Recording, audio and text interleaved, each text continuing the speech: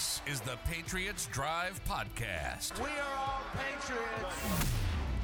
Where we discuss, analyze, and answer questions to all things happening in the NFL and with our New England Patriots. Now, here's your host, Cole Kelly. Let's go! Welcome in to the 6th episode of the Patriots Drive Podcast. Today we got a special guest joining us, GilletteNation on Instagram, also known as Ethan. How's it going? Yep. It's going well. Training camp today, training camp for the last week and a half. So that's basically been how I've been spending my last 10 days. My sleep schedule's been pretty screwed up because of it, but we're managing. It's the summer, so living life. Seems like it doesn't get much better than that. Pat's football every morning, Exactly. It's football for the first time that I've been able to watch since in person since January 2019 or 2020, the 2019 season. Yeah. So it's exciting to go. So we got a few different questions. Obviously, finally getting to talk about football a little bit. So I guess the main thing everybody wants to know about is how's the quarterback competition going? I've seen some reports, obviously, that Cam's been doing well. Mac had a tough day today, but kind of what have you seen from that, and which guy do you think has the best chance of starting the most amount of games this year? Yeah, so I'm one of those guys that's, after drafting Mac, I just wanted to roll with Cam the entire year. I didn't really, unless things went completely down south. But I was under the impression that there's no need to rush Mac into any starting role just because you feel like Cam had a bad last season. Cam has more weapons around him, so I was just to preface this, that I was under the impression, at least from my opinion, that I want Cam to start the entire season. With that being said, Cam has exceeded expectations, at least my expectations. For this, Mac has looked fairly decent for a rookie. I mean, there's still a learning curve. He went 8 for 8 in 7v7s today. I know that. But when it came to the full speed 11v11s, first day in pads, he went 1 for 6 with an interception. That was terribly thrown, right at Jawan Bentley, straight in the middle of the field.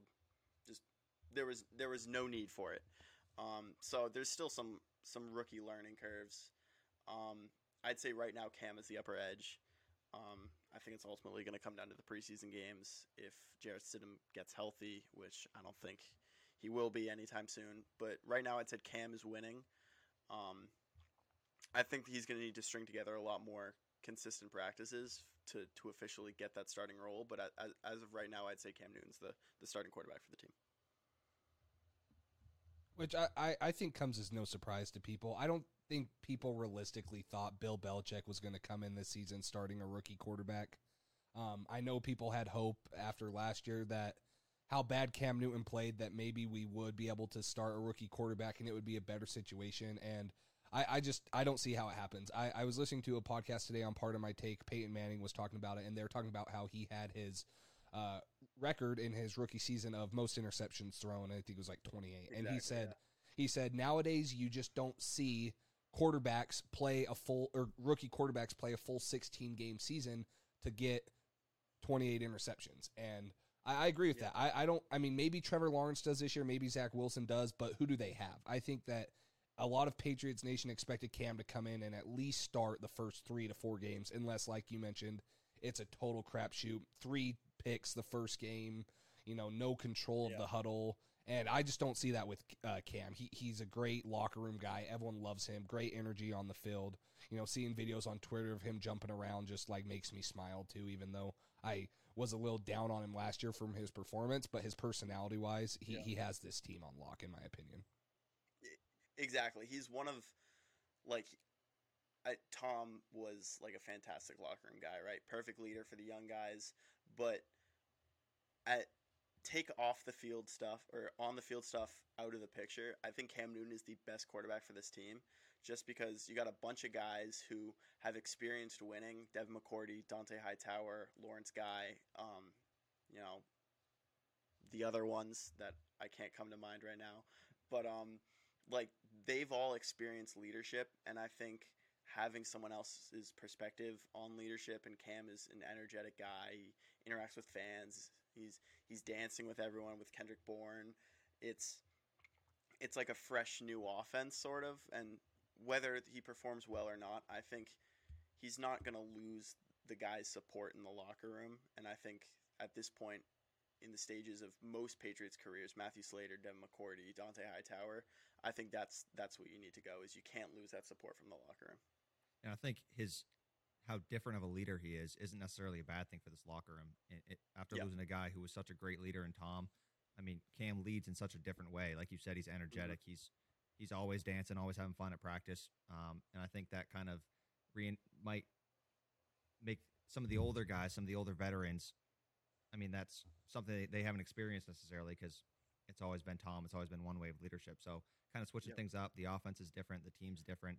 It's a new era in Patriots football. I mean, we're going to have a young guy, Matt, coming in as well. But, I mean, Cam off the field and in the locker room as a leader, he's been phenomenal. I wish his on-field performance was the same as his off-field. But, I mean, he said all the right things in interviews. He's been a great guy in the locker room.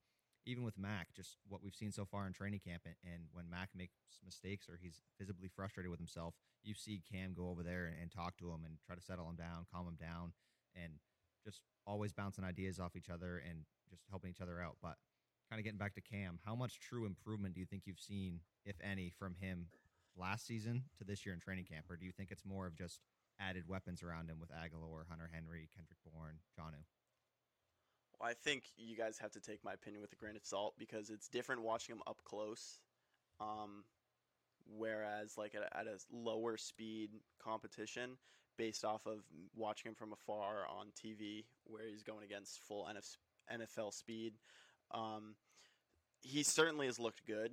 His arm looks a lot stronger. He says he's fully healthy for the first time in quite some time. I'm not sure how much truth there is to that. But his arm definitely looks stronger.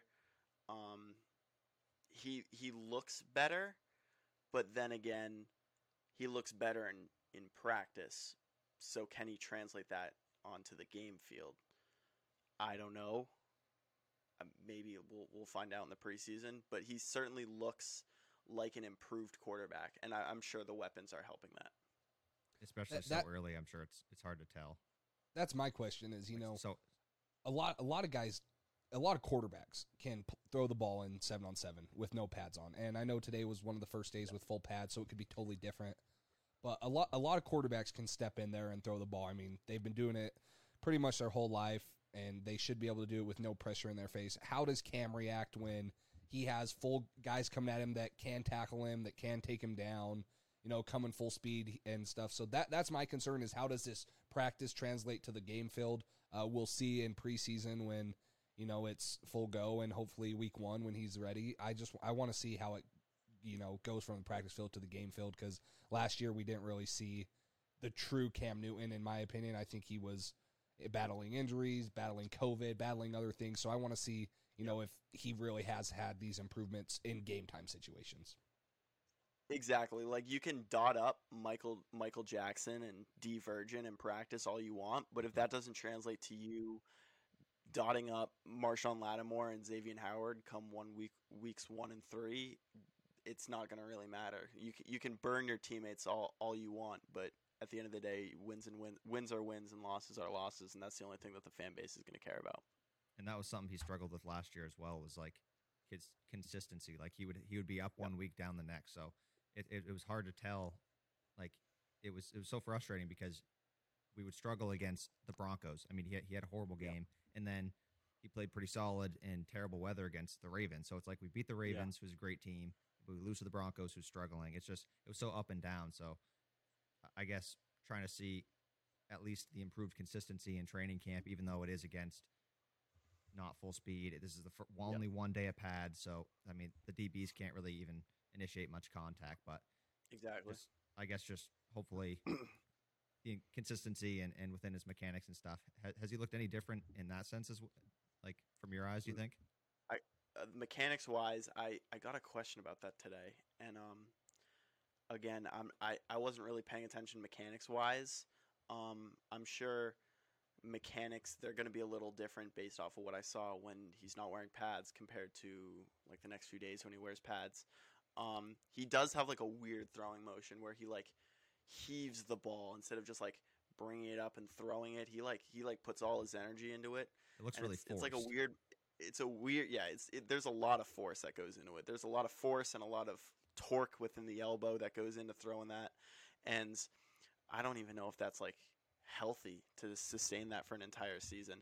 But I haven't really noticed any like forceful throws. Like his arm looks stronger, but I haven't noticed like there's some plays. One play that comes to mind is the Demir Bird touchdown in Houston, where he like launches it like full on, like I haven't noticed that.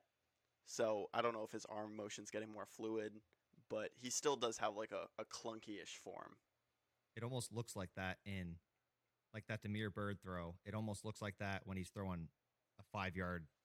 Exactly, yeah. Like, it's like he he's has putting that all his same- effort into a 5-yard route and a 60-yard bomb. It just looks so weird. It just looks uncomfortable how he throws, especially It with does, yeah. with his shoulder injury and stuff. You'd think that his mechanics he'd want to be focusing in on those Yeah. and really making them consistent. But I guess I'm sure it's tough throwing one way. I'm for sure your it's whole tough life. 10 years into your career to try to change it now. Yeah, exactly. So what are some of the things that you've been impressed on with Mac Jones? I know a lot of people are praising his work ethic. Brian Hoyer's talking about how he's always texting him early in the morning, 6 a.m., been in the playbook a lot. Josh McDaniels always in his hip pocket, it seems, developing him because he is the future of the Patriots. So what have you seen that you've liked from Mac Jones so far? Probably the number one thing that I've liked from Mac Jones is probably from an intellectual standpoint. Headed into the draft, I considered like I'm not a big college guy, so take this with a grain of salt, but I'd consider Justin Fields and Trey Lance to be more like physical type quarterbacks, like running the ball, more like physically built and gifted that way. And Mac Jones is more like Tom Brady when it comes to you're not physically gifted, but you can process defense as well. You can make the right read. You got the football IQ. And so that would probably be what I'm most impressed about on a lot of drills, especially today. He made a lot of checkdowns. He made a lot of smart plays, identifying the Mike linebacker, identifying the weak side linebacker, doing like the alert, pointing to his helmet. Those are small things that some people might not notice. I noticed it, but that other than like the throws and stuff, like everyone will notice the throws, but some of the things that probably the coaching staff's going to be most impressed about and that I was impressed about was probably just how he can read a defense well. He can make a smart play. He if the pocket's collapsing, he bounces out and waits for something to open up. So it hasn't been something physical wise like throwing the ball or running the ball, but it's been more of analyzing the Patriots defense so far and trying to make the right read based off of that.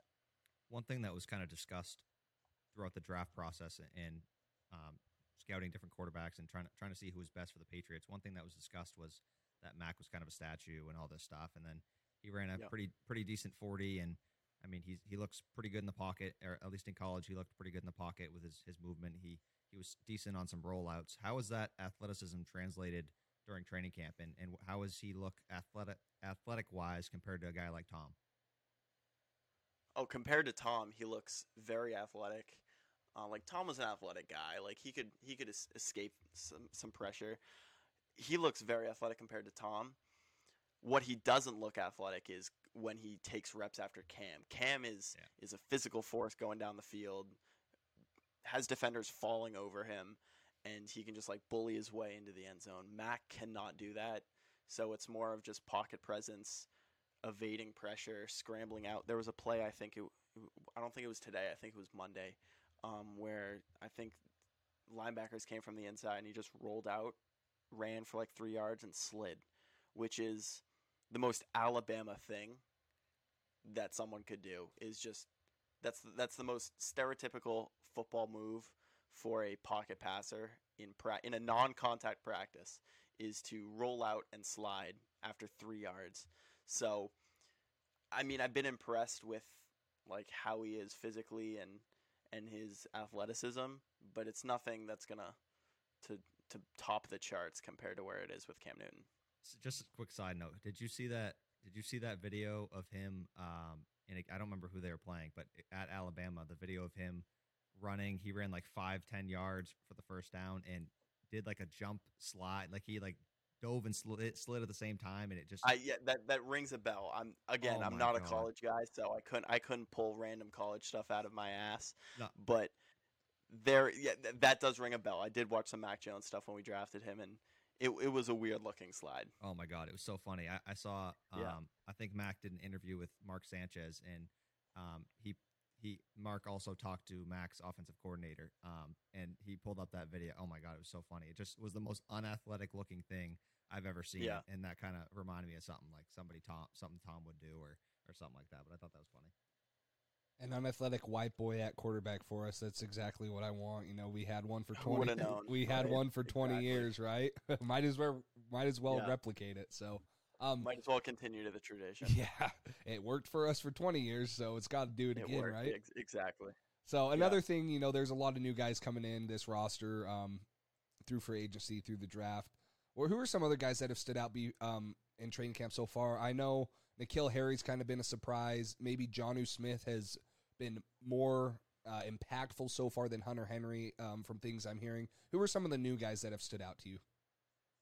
Are you talking about like free agents that we brought in this year? Yeah, that free have agents, contributed? Trent Brown could Okay. go in there, a trade, Christian Barmore, guys we drafted, just people that are new to the team Okay. this year. Yeah. People that weren't here last season. Yeah. Okay. Hunter Henry started off pretty slow. He had a good day today. He caught a few touchdowns. Christian Barmore had his best day. He did get hurt a little bit. But someone that I've been very impressed with is Raekwon McMillan. Dante Hightower is not getting that many reps at middle linebacker. I don't know if that's just because of an age thing or a scheme thing, or if they're just trying to build him back into the defense at full strength. But Raekwon McMillan has subbed in a lot with the starting middle linebacker role and has played like fantastic. Other than one like jumped off sides on defense, he has a pick six. He's getting some pressures both inside and outside. I mean, it's not the number one choice that people would say when you ask for the number one free agent that the Patriots brought in, but I'd say he's probably been the most impactful free agent that they've brought in so far that's helped them during camp. Yeah, So and what about a guy like? Go ahead. oh, I was just going to add a comment. Like, people might not think that's impactful, but why wouldn't that be impactful? Because people are going to say, well, we signed Matt Judon, we signed Hunter Henry, we signed Jonnu Smith. Well, we signed Raekwon McMillan for I don't even know how much. It's so minuscule. If we can replace Exactly. Dante Hightower with that contract, that money's going to be allocated somewhere else in the offseason. I think that, like you just mentioned, like that's a huge. We knew all these guys that we brought in on big contracts were going to do good. Like, we expected them to do good. When you hear of these guys like Raekwon McMillan, maybe a Godchu, one of these guys that are coming in for a little less money doing good, that's the Patriot way, where Belichick finds these guys for cheap and he makes some starters and he makes some great players in the system. Exactly. Yeah, that's like people were worried that we overpaid for possibly like this Hunter Henry after we had just signed Jonnu, or we overpaid for Aguilar based off of just the market value of receivers. But yeah, that's what he's been doing for a while now, is signing these mid-level guys that last out free agency until like mid-May.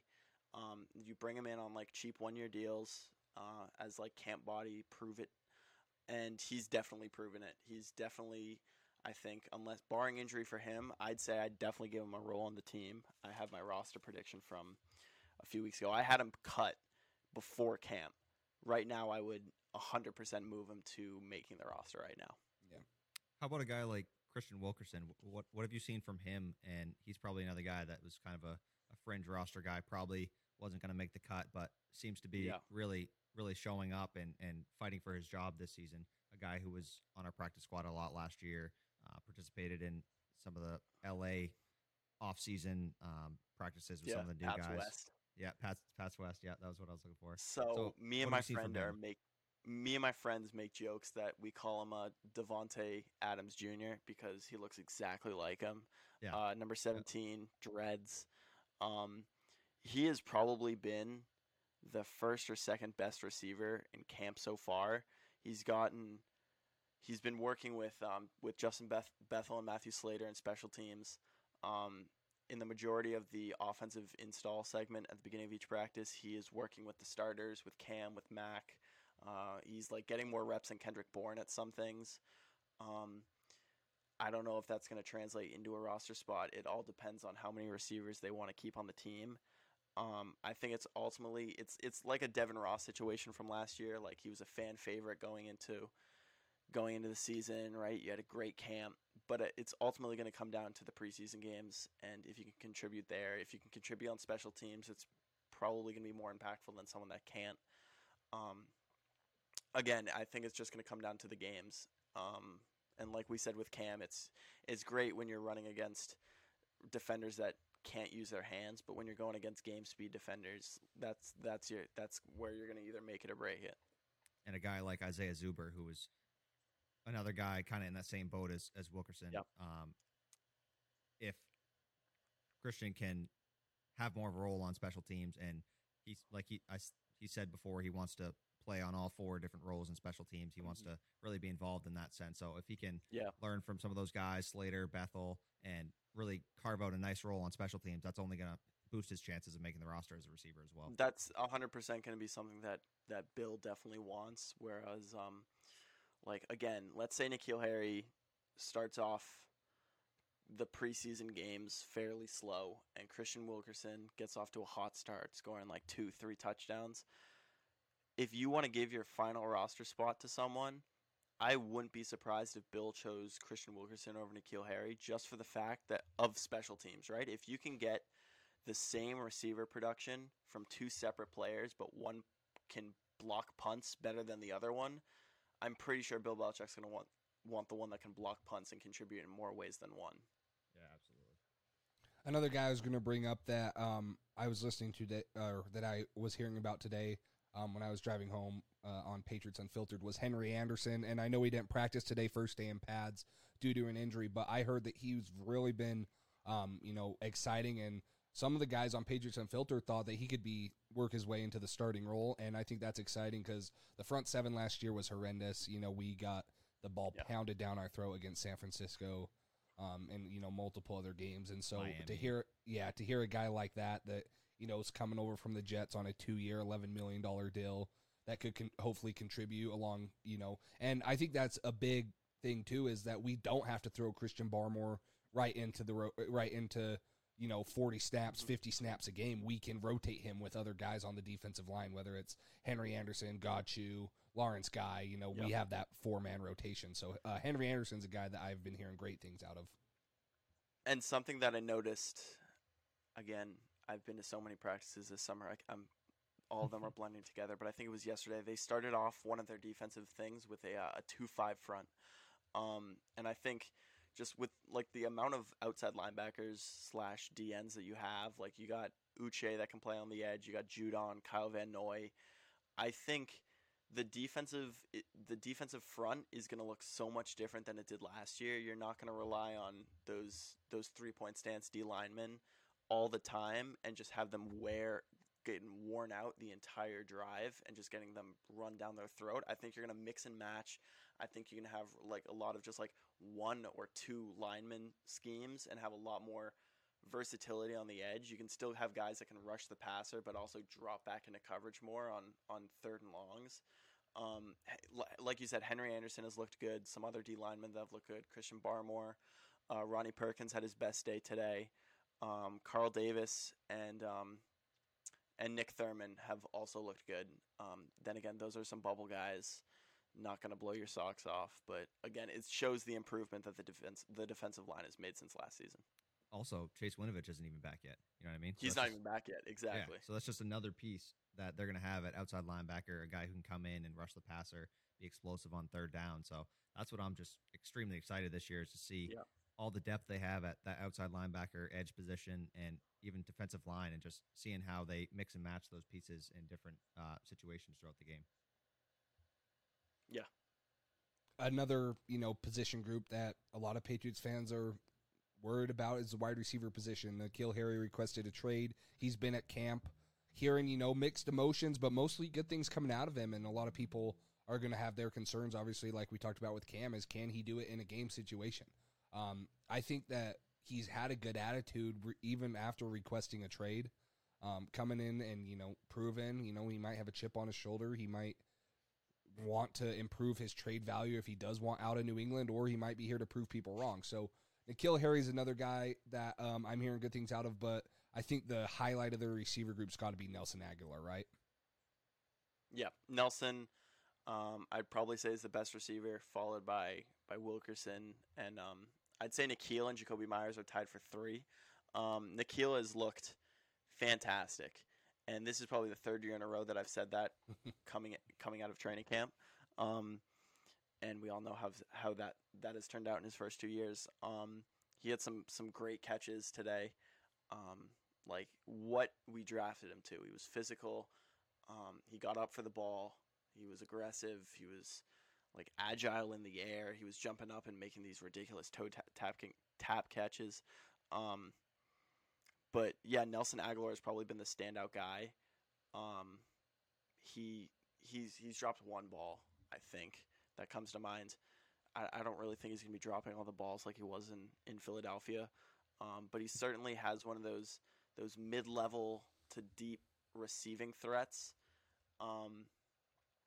that can really help just open up the offense if you have like a nice ground game. And then you have Aguilar over the top. You get Myers under the middle. But yeah, he's gotten a bunch of catches. He's definitely the fastest out of all the receivers in the wide receiver drills. And some people said we overpaid for him compared to some of the other receivers that were going somewhere. That may have been true when it comes to money, but at the end of the day, he's doing good. So you can't complain with the production point if we're paying him whatever we're paying him. Especially if you have a specific role in mind that we need this guy who's got this speed, separation ability, something that we really lacked last season. Exactly. And one thing that I noticed in Vegas is that he was very good at separating both the linebackers and the safeties to open up the middle of the field for Darren Waller. And I think that signing had a lot to do with the 2 signings of Smith and Henry. This Patriots offense is going to be dictated by the running game and using the tight ends in the middle of the field. And I think Aguilar split out wide can really set apart a defense that can open it up for Jonnu and Hunter Henry. So again, I don't think his stats are going to be out of this world, but I think he will definitely help open up the offense and take the top off of the defense. Yeah, just a much upgraded version of Damiere Byrd. I mean, obviously, speed-wise, that's the similarity they have, but Aguilar's better with route running and separation, stuff like that. But having a guy who can take the top off of defense and have safeties really have to account for him, that helps the tight ends, especially Hunter Henry and Jonnu Smith, both good in different ways. So how much of what Aguilar has done so far do you think is actually him being good, and how much of it do you think is just noticing his talent compared to the struggles at wide receiver we've had in the past few seasons? That's a good question. It's certainly like a breath of fresh air watching, like, I wouldn't say he's like an elite top 10 receiver, but compared to the receivers we've had in the last 2 years, it certainly looks like we're watching an elite top 10 receiver. So yeah, he's contributing well. I don't know if he's going to be this crazy all-pro receiver this year, but in comparison to the last 2 seasons, he's basically going to be an all-pro receiver for us. So all you need is just all you need is for Cam to stay healthy. Just give him the weapons. Now, if Cam can't play with these amount of weapons, I don't know where that's going to lead to for his career. But I'd say Aguilar has definitely been an improvement over the receivers for the past few seasons. But it's not like it's just he's playing mediocre and I'm comparing that to the last few seasons. He's still playing at a high level. And he also mixed up Byron Jones and the Dolphins, which is also a plus. Exactly. Yes, and that's the most important thing is just getting rid of the Dolphins and winning week 1, and because I cannot stand the Dolphins. So yeah. I don't remember the last time I went into a training camp with this much excitement of a deep threat. I'm sure there were guys that Yeah. I knew about in New England, but I can't think of Probably the last. Brandon Cooks, maybe. Yeah, Brandon that's Cooks was probably the most recent. and that was what 17. Yeah, probably it would have been 17, yeah, right? so 17. like So, 4 years ago. 4 and years ago. I think Brandon Cooks did good things for us, but I don't think he was what we thought he was going to be. And Yeah. so I'm Especially really after one season, we traded him away.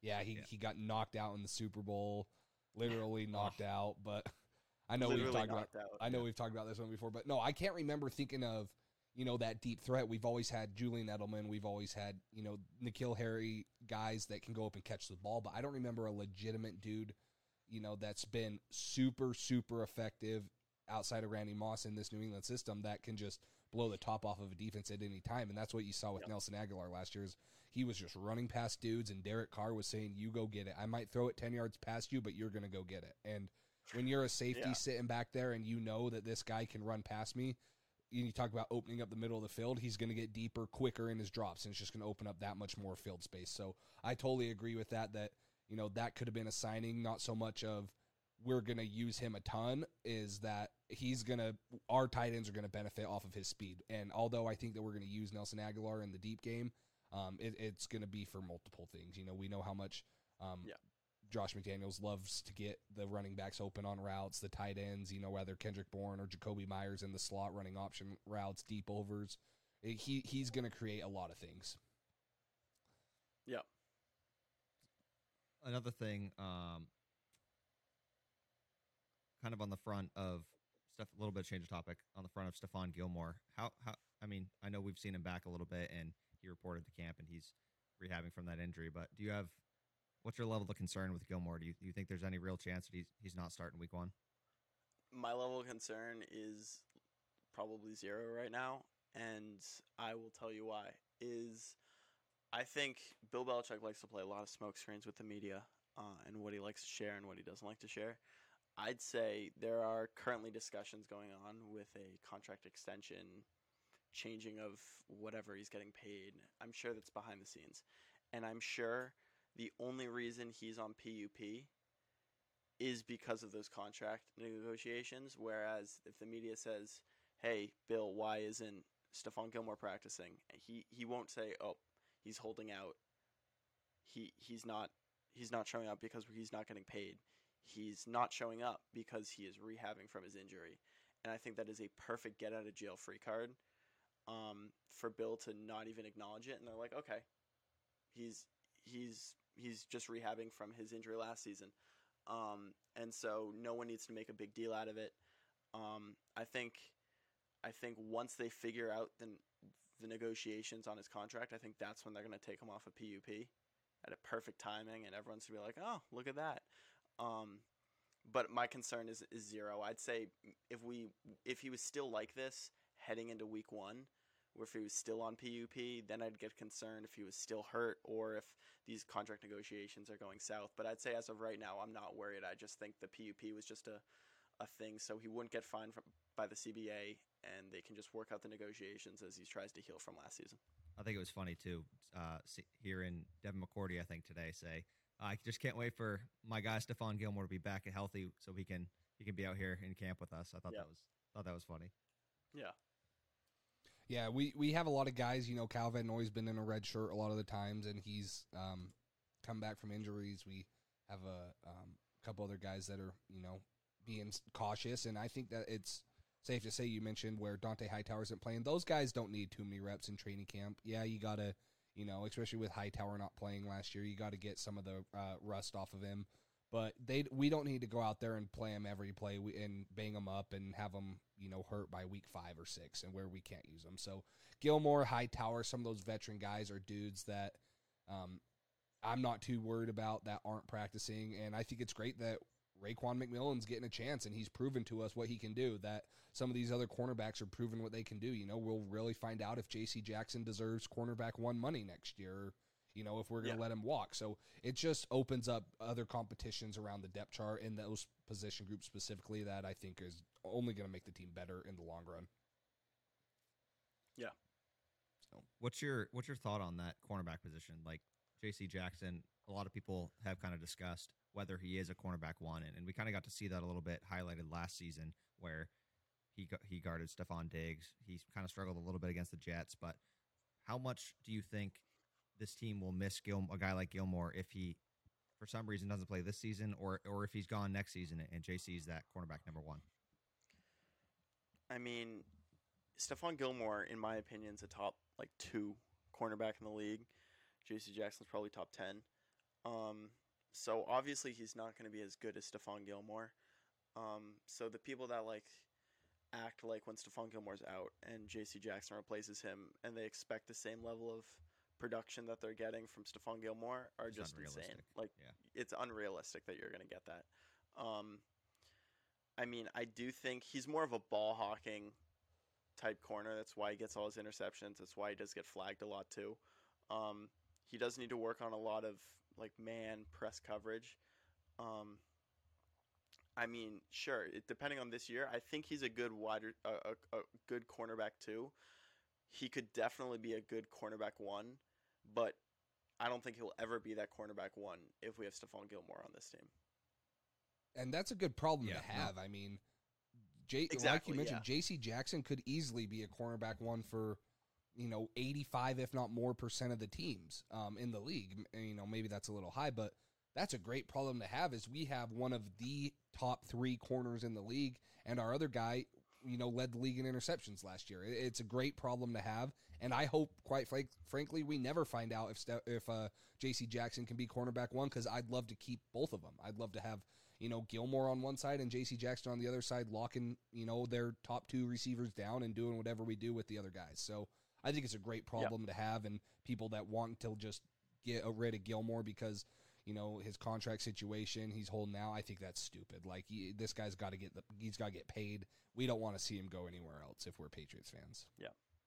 And he deserves the money. I mean, he's getting severely underpaid. It's, $7 million on the books for this year. That's ridiculous for a guy of his caliber. But are you concerned at all about kind of the cornerback depth in general? So I mean, we got 2 great outside corners with Gilmore and JC, and then one of the best slot corners in the league, Jonathan Jones. But after that, I mean, if anybody gets hurt or Gilmore holds out or we lose somebody next year, it's Miles Bryant, it's guys like that. So are you concerned at all with that depth that we have? I mean, it's certainly like we have like a lot of depth when it comes to the safety position too, and you have guys that are versatile. You can have you got Duggar and Phillips that can play inside the box. You had Miles Bryant, D'Angelo Ross, who in camp have played both corner and safety. Jalen Mills right now is the starting corner across from J.C. Jackson. So depending on if something is worrying about Stephon Gilmore, I think Jalen Mills would slide into that starting cornerback role. I mean, sure, whenever you lose one of your best players, of course there's going to be concerns with the depth. I would say that the Patriots are well suited in the secondary to, if someone was to go down, I don't think it would be that much of a concern. They have a good enough secondary to, if one player goes down, say even 2 players go down, it's not going to be at a higher level that we thought it was going to be entering the season, but it's not going to be as bad as some of the other teams in the league. Yeah, no, I agree with that. And we're kind of more well suited in the secondary, I think, at that safety position. We got a guy and another guy, Adrian Phillips, who seemed to be performing really well. He did great last season, and apparently he's been, from all the reports I've seen, he's been locking up the tight ends, our 2 tight ends in camp, which is exciting in one sense, but also a little bit disappointing when you look at the 2 guys we signed are getting locked up by Phillips. But so I think we have great depth in the secondary in general, but I think just at that cornerback position is the only thing I'm a little bit concerned about if we end up losing a guy or somebody gets hurt, because a guy like Jalen Mills kind of struggled a little bit with Philadelphia when he did play cornerback, so he's kind of more suited for that safety role. But how have some of the second-year guys looked? Who's impressed you the most out of guys like Duggar, Uche, and that group? So, off the top of my head, my first second-year guy that's impressed me is Christian Wilkerson, but we've already hit on that. But out of the guys that we drafted last year, I'd probably say Duggar. He was my, I think, defensive practice player of the day a few days ago. He had a bunch of pass breakups. He did look iffy in coverage when it came to covering receivers, But then again, he's more of a bigger guy. He's more of stopping the run, going up for the ball. I wouldn't expect him to handle trying to run next to Nelson Aguilar on a deep post. But I'd say Kyle Duggar, who already said last year was under average for him. So if last year was under average, I don't even know what this year is going to be. Michael Onwenu said that I was just going to say that. Yeah, he graded his rookie season a C. Yeah, wow. Which means if that was a C, he might. I don't want to be too early on this, but Michael Onwenu might just be the greatest offensive lineman in NFL history. I was just going to say that. I was just going to say that. That was a C. If last year was a C, where he was like possibly an All-Pro as a rookie, he might just be the greatest offensive lineman of all time. I'm just putting that out there. He might just be the greatest offensive lineman in the history of the sport. Yeah, that's what I was going to say as well. Like, that's just got to be an extremely tough grade on himself because, I mean, if there's no possible way that was a C season from him, because that would mean he's the best offensive lineman in the game right now, no question. Like, if that was actually a C season. So, yeah. If that was a C season, he might just be the greatest football player of all time. Yeah, I think he might just be better than Brady. I could totally see Bill Belichick sitting Onwenu down at the end of the year and being like, hey, that was a great year. I'm going to grade you a C because I think all of our rookies can get better. He could be getting that from Bill, knowing what Bill would say. He right? He personally thinks it's like an A, but Bill sits him down. He's like, bro, that was a C. Your season was terrible. You could always get better. Come on, dude. Maybe even a D. Yeah. No, you're lucky. That's a generous grade. Yeah. Yeah. A C is a generous grade. Yeah, that could be a Bill Belichick grade right there. Yeah. So if that was a C, then he's the best 6th-round pick from Michigan we've ever had. So yeah, exactly. That's what I got to say about that. Whoa. We'll kind of wrap it up here a little bit with kind of your predictions on Mac Jones in general. I'm sure this is kind of what everybody wants to know, and the big question. A lot of people say quarterback competition, who's going to start week 1, but it kind of seems like that even early on. I know it's still early, but it kind of seems like that's even wrapped up already to where Cam's probably going to be the guy week 1 as long as he stays healthy. But when do you see Mac starting his first game, if you had to predict it now? And then I know we kind of talked about already that you'd like to see him sit out the whole year, but when do you see him starting his first game? Not including preseason. Not including preseason. I'd say in a perfect world, when it comes to my opinion, I'd want Mac to, unless Cam wins the Super Bowl this year, I want Mac to start week 1 of next season. Throw him into the water. Like, do what they do with Patrick Mahomes, right? You have him sit a year, throw him into the fire. Whether he's good, whether Mac Jones is terrible next year, he's your guy. Roll with him for however long he's your quarterback for. Unless Cam gets hurt, I don't, or like he plays like atrocious, like borderline, I want to turn my TV off bad. Then I think that's when they'll start going to Mac. I think the earliest he goes in is probably week 5, week 6. I don't think he's going to get his first career start against the Buccaneers because that would be absolute mind-boggling. That would be pretty. That would be pretty cool. And I think it would be pretty cool. But I do think that like the schedule gets weaker after week 4. We have Houston, Dallas, Jets, Chargers, Panthers. That is a favorable schedule, although I'd love to see Cam go against the Panthers. But if Cam was to do terrible in the first 4 weeks, that would be a very favorable schedule for a rookie to make his debut. Unless unless you've already wrapped up a division, whatever, or you've already been out of playoff contention, then he maybe starts week 17 and 18 against Jaguars and the Dolphins in, games. But I mean, if it was up to me, I don't want Mac to start unless it's like you've already wrapped up postseason, whatever, or if Cam gets hurt. But I personally don't want to see Mac this year, and that's nothing against Mac. I just think it would be possibly better for his development if you just let him learn behind Cam, learn behind Brian Hoyer for a year, and just give him that year to get adjusted to the NFL atmosphere instead of throwing him into the fire just because you don't like how Cam Newton performed last year.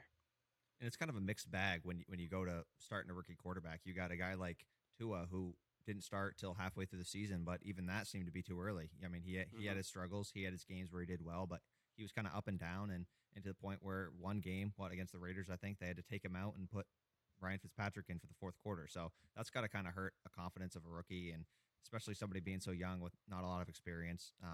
I'd prefer Mac to not kind of go through that same scenario, but also you got a guy like Justin Herbert who was thrown into the fire, and I mean, he did phenomenal. He performed really, really great. So it's tough to see, but I think one thing with Mac especially is I think a lot of his success occurred at Alabama because he was there for a full 3-4 years before he started. So, I mean, he really got to understand the system, the different wide receivers, what he was supposed to do on each play. So I agree with you there that him sitting the whole year, or him sitting at least a good chunk of it, as long as Cam plays well, is going to be best for his development in the future, and not throwing him in the fire too early where it hurts his confidence for the rest of his career. Yeah. For me, if we hit our bye week 14 with a losing record, I mean, I don't care if it's 6-7 because it's on week 14.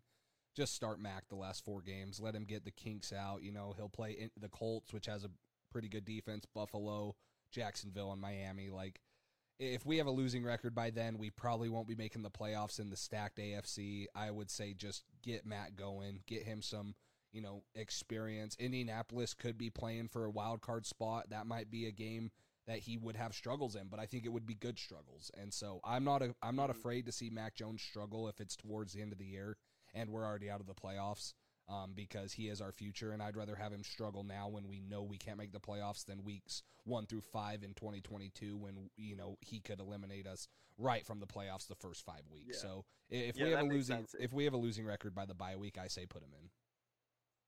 Yeah, it's like you want to see him, but you don't want to see him Too early. like if he comes in and just absolutely shits the bed, then we're screwed for the entire year.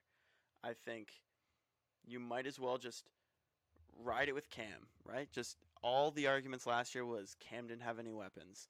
Cam had COVID. Well, now Cam doesn't have COVID, and now Cam has weapons. So now let's see what Cam can do, right? We just re-signed Cam. If they didn't think Cam would be somewhat better than last year, they wouldn't have brought him back. So they brought him back. Sure, I'd like to see Mac Jones play terrific in his NFL debut, but depending on where we are as a team come like week 14, I think it's best to, even if we're like 6-7, like what we were last year, like everyone was clamoring Bill to start Stidham, and he still didn't because he felt like Cam was the best chance to win. So, Bill's going to do whatever the hell he wants, and none of us have any idea what it is because he's a grumpy old man that won't talk to anybody. But I think if he believes that Mac Jones is going to give them the best chance to win, then he'll start. But me personally, I don't think he's going to give us the best chance to win. I don't think Cam Newton's going to give us the best chance to win a Super Bowl this year anyway. But I think Cam Newton gives us a better chance to win more football games this year than Mac Jones does. Yeah, I agree with that. And I think Bill probably, in a sense, is also thinking about Mac's development. I mean, he just took a first-round quarterback. He doesn't want him to flop. He wants to, if we lose 4 more games this year to have more success the next 10 years with Mac, then that it is what it is. So I think, so I think any of us would take that. I guess I just kind of want to get your thoughts on the Pats in general for this upcoming season. And I've seen so much hate on the Patriots and the different decisions they made in the offseason. Oh, they overpaid for Aguilar. They overpaid for Judon. They overpaid for this guy. They didn't need both tight ends. But when I look at it, I see a great offensive line, one of the best in the league. I see a great running game, especially with a guy like Cam Newton if he starts, a quarterback who's going to be a great piece in the run game, in the red zone, 4th and short, 3rd and short, whatever. Solid wide receivers, a guy who can take the top of a defense. Jacoby Myers, good in the slot, great route running. 2 tight ends, one's good after the catch, one's good against zone cover. You know what I mean? So I think there's a lot. I think all the pieces that we added fit certain roles, and it wasn't just money thrown away. You know what I mean? It's all went to certain positions of need, and they all have different roles that fit the scheme. Same with the defensive side of the ball, the defensive lineman. Our ability to rush the passer and stop the run last year was atrocious. So adding guys to do that, keeping our secondary intact. But I guess kind of what do you think? What are your record predictions, if you have any, for this upcoming season, and what do you think about kind of the level of disrespect that people are predicting we're going to go 7-10 or 6-11? Yeah. Like, what do you think about that? Personally, for me, I hate doing record predictions before the season starts because you have no idea who's going to get hurt. You have no idea whatever, because you're basing this all off of the names on the paper without even seeing them play in a game situation. So I'd say right now, we'd be in like the 9 to 10 to 11 win range, which would make us 11-6 after the new.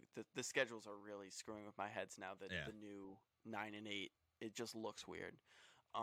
But to hit on your point of the money being spent, sure, people might say like you were throwing money away. You could have gotten better deals somewhere else, but all the big money contracts that we spent for people were at the positions that we struggled at the worst last year, right? Defensive line was bad. We got Godchow, we got Anderson, we got Christian Barmore in the draft. Tight ends, we got Jonnu and Hunter Henry. Quarterback, we re-signed Cam. The wide receivers, we got Kendrick Bourne, Aguilar. And then we also drafted Mac. Like you brought in guys at positions of need. So I mean, sure, some people might be like, "Oh, you spent way too much money for a Nelson Aguilar when you could have gotten 2 other mid-level receivers at a cheaper deal." But you went out and got guys that you felt like could contribute at positions that you felt like didn't contribute last season. I'd say we're at like the 9 to 11 win range. I think we're gonna win a game or two that we shouldn't win, and we're going to probably lose a game that we should probably win. No, I don't think this team's going to win 15 games, but I also don't think this team's going to only win like 6. Yeah. I think it's going to be a winning season for us. I don't know if it's going to get us into a playoff. It's definitely going to be a wild card thing. I still think Buffalo's going to win the division this year. But I think it's going to be like a 9-8, 10-7 in the mix for a wild card with, say, Cleveland, Baltimore, Indianapolis. Around that, it's going to come down to late in the season. But I'd say the Patriots aren't as bad as the mainstream media is painting them out to be. And it was a lot of money spent in the offseason, but at least you can envision a role for each of these guys, even if it was a little bit of an overpay. They each have their own role, and so far it doesn't look like any of the puzzle pieces don't fit. It looks like they all have their specific spot, their niche, what they're going to do well for this team, and how they're going to lead this team to success. Right. People may be freaking out that we spend way too much money for Nelson Aguilar and Matt Judon, but they would have been freaking out even more if we just didn't spend all the money we had in cap space and you went and got like smaller level guys and saved like $40 million in cap space. It's better, and I think it fired the team up, and it probably was fired the players up too, that on the first day of free agency you spend like $60 million to go get like 5 different players, and it just doesn't stop, and everyone's losing their mind. And that probably fired this team up, that they're willing to go out and get us weapons and make us better for next season. Yeah. Dollar Bill earned his nickname first day of free agency this year. First day. For sure. Yeah. No, it's got to be just exciting for the team in general, acquiring all those different people, and especially after the season last year, I think that just brings excitement into the locker room and for this new upcoming season and all the different pieces that we'll have. But I think that about wraps it up. You got anything else, Chase? No, I agree. I mean, we'll get in more into roster updates and projections when we get closer to the season, but I totally agree with what you said. You know, people disrespecting the Patriots, putting 6 wins on them. I think our over-under's 9.5, or it might be 9. I think that's about right, but if I had to bet an over, I totally would. I think 10, 11 wins is possible. 12 wins might be the ceiling. But I'm excited for this year. I'm excited for the week 1 of training camp, all the reports. Hopefully we get guys healthy. Hopefully guys just continue to get better, but I'm excited. So yeah, no, I'm super excited. This was fun. We'll definitely have to do it again. Huge thank you to you for coming on. But glad to be here. Yeah, so thank you guys for tuning in again to another episode, Patriots Drive Podcast. We will be back with another episode later in the week or early next week probably. But yeah, huge shout out again to Ethan for hopping on, and we'll have to do this again soon. Will do, yeah. For sure. We'll see you guys later. Thanks for listening to this edition of the Patriots Drive Podcast. Follow us on social media to stay up to date with all things New England Patriots. Make sure you tune in to the next episode. And check out patriotsdrive.com for more great content. We're on to Cincinnati.